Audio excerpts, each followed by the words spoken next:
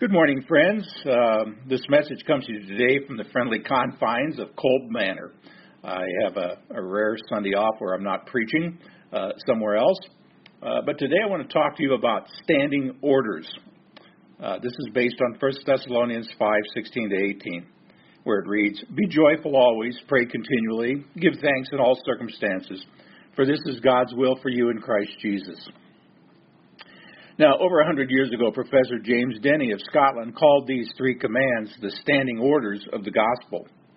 They are standing orders because they always apply to every Christian in every situation. The Greek words in this text make this very clear because these imperatives are all in the present tense. You could translate it, continually rejoice, continually pray, and continually give thanks. That's a pretty great challenge, isn't it? After all, we'd probably have no problem if the text said, rejoice sometimes, pray occasionally, give thanks when you feel like it. You know, it's the modifiers that trip us up, isn't it? Always, continually, in all circumstances. This suggests that the real impact of the gospel will be seen when we don't feel joyful, when we don't want to pray, and when we can't think of a reason to be thankful.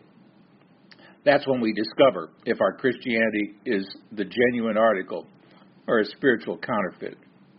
These simple commands reveal the true life-changing power of Jesus, the Messiah. When he enters the life, he changes it from the inside out, so we have both the power and the desire to rejoice, to pray, and give thanks, even in the worst moments of life. So let's take a look at each of these three brief standing orders. Here's standing order 1. Rejoice always. Now, do you know the shortest verse in the New Testament? Many people think it's Jesus wept in John 11:35, but that's only true in English. In the Greek, rejoice always is the shortest verse. When the angel told the shepherds about the birth of Jesus, he called it the good news of great joy that will be for all the people. Whenever the gospel is preached, it is a joyful sound to those that hear it. Could it be that this is one reason the unchurched have so little use for our Christianity? Having lost the sense of joy in the gospel and showing it so little by the way we live, why would anyone want to listen to what we have to say? Perhaps preachers, and I'm talking to myself, would do well to assess our own sermons and ask, where is the note of joy in this sermon, in this message? I mean, if the gospel is truly good news, then we ought to rejoice and be glad. So the first proof of the gospel's power for most people will be what they see in us. For every argument a preacher may make and for every beautiful song that may lift a spirit, none of it has the impact of a life full of joy all the time. Jesus said, "These things I have spoken to you, that my joy may be in you." That's John 15:11. Because it works from the inside out, joy does not depend on whether I have a job or a paycheck or how my friends have treated me. Much less does it depend on my health or the state of a marriage or a friendship or how my children are doing. Even less does it depend on who is in the White House or how my favorite team is doing or how the stock market is doing. Consider what this means when we gather for worship. If we come with our problems first and foremost, as we often do, then we will judge the worship by how lifted we feel at the end. But if the church members focus only on themselves, there will be no joy in the worship services. Now, some Christians think that they have a sacred duty to be gloomy. These are the people that I've often referred to as those baptized in vinegar. They kind of go through life acting like smiling and laughter is an abomination. But that's not the religion of the Bible. Nehemiah 8:10 says, "The joy of the Lord is your strength." Proverbs 17:2, "A cheerful heart is good medicine."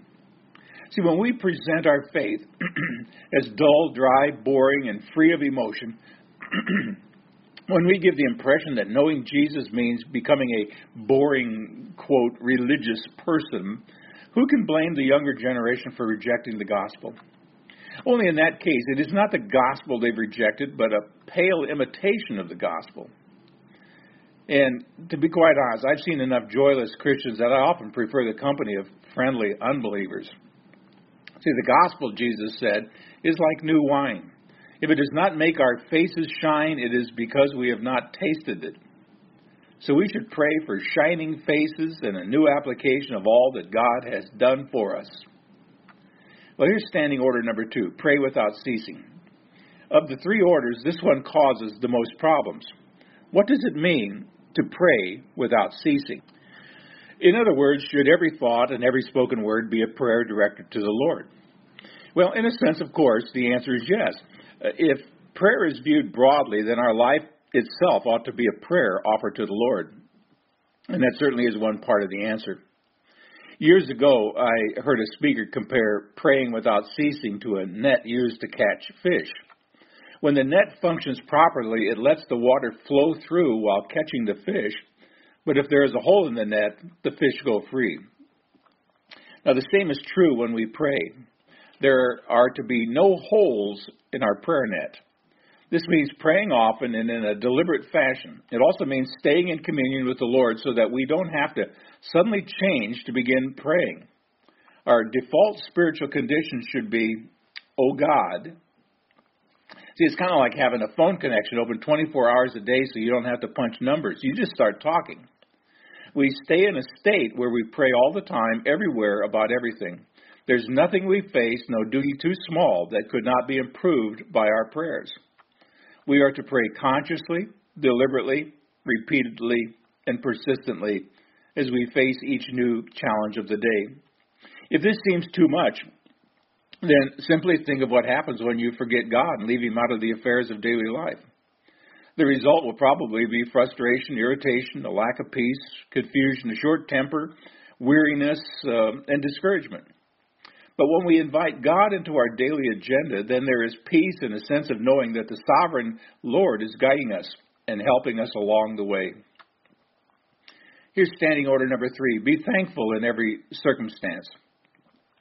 The question here revolves around in every circumstance. We know that we should give thanks when things are going well. I mean, it is right and good to praise God from whom all blessings flow. After all, we shouldn't take our blessings for granted or think that we somehow deserve them. But if you only give thanks when you have money in the bank, or when your relationships are good, or when the deal goes through, or when the doctor says you don't have cancer, or when your kids are doing well, when the church is growing and your friends are glad to see you, if that's the only time you ever give thanks, what are you going to do when trouble comes? What will you do when your company downsizes and you are out of a job? Or when your retirement fund loses 45% of its value? Or when your relationships collapse, or when your daughter gets pregnant out of wedlock, or when the cancer returns, or when your friends betray you? In those moments, we must return to God, whose love for us does not change. Now, sometimes the clouds of life seem to hide the Father's face, and we think He's abandoned us. But above the dark circumstance, the sun of His love shines forever. Now, I freely admit that often things happen to us and to our loved ones that make no sense. Try as we might, we cannot trace God's hand in every circumstance because God paints on a canvas much larger than our tiny vision. So how do we give thanks when our hearts are broken? How do we give thanks when we are confused? How do we give thanks when we are angry at what sin has done in the world? Now, I think it's biblical to give thanks in the following manner, even in the worst moments. I'm going to give you a list, long list.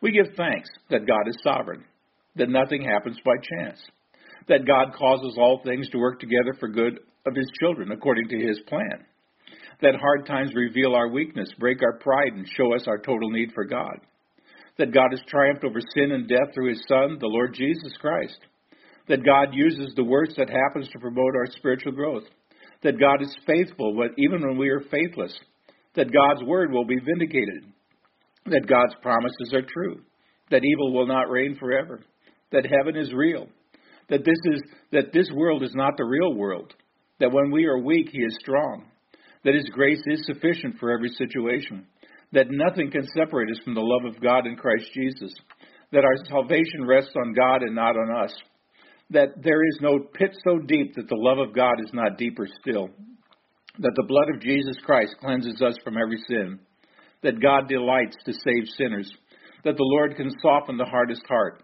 that there are no impossible cases with God, that even when we feel alone, we are never alone, that our Father will not test us beyond what we can bear, that the Holy Spirit abides with us always, that the Lord Jesus feels our pain, that the Holy Spirit prays for us when we are too weak to pray for ourselves, that the Lord Jesus intercedes for us so that we are finally saved, that God uses everything and wastes nothing, that our doubts cannot cancel God's work in us, that someday we will be conformed to the image of Christ, that God is faithful to finish his work in us, that our hardships equip us to minister to others, that we are invited to come boldly to the throne of grace, that God's plan far exceeds our puny imagination, that weeping endures for a night but joy comes in the morning, that we are still God's children even when our faith falters, that while we suffer outwardly we are being renewed inwardly, that our light and momentary troubles are achieving for us an eternal weight of glory.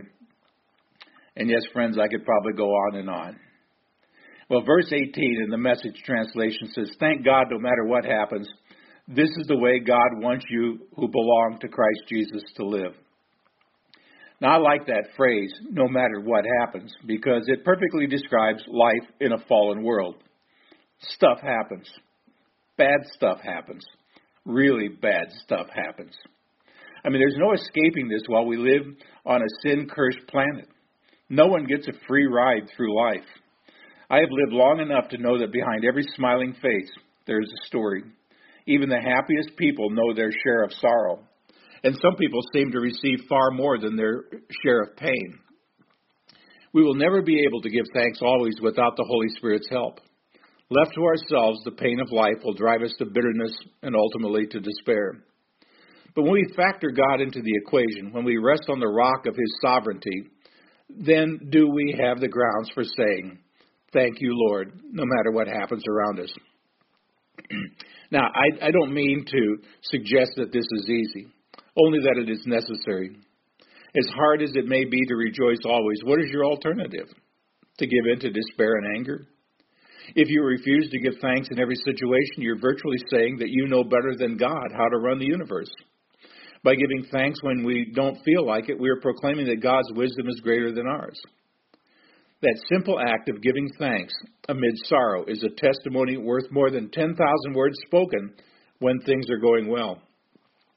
The final phrase of our text answers a great question. What is the will of God for your life? Well, here it is. Rejoice always. Pray without ceasing. In everything give thanks.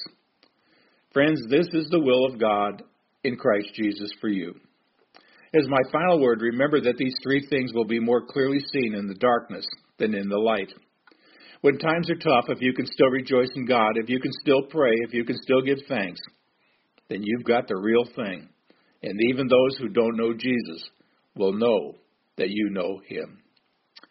Lord Jesus, without your help, we'll never live this way. Forgive us for complaining when we should be rejoicing. Teach us to pray continually. You've given us so much. Give us one thing more, and that's more grateful hearts. May your life flow through us this week so that no matter what happens, we may be always rejoicing, continually praying, and giving thanks in everything. Grant that our lives may be one loud thank you, Lord, for all you've done for us. Amen. Until next time, friends, see the vision, live the mission, and feel the passion.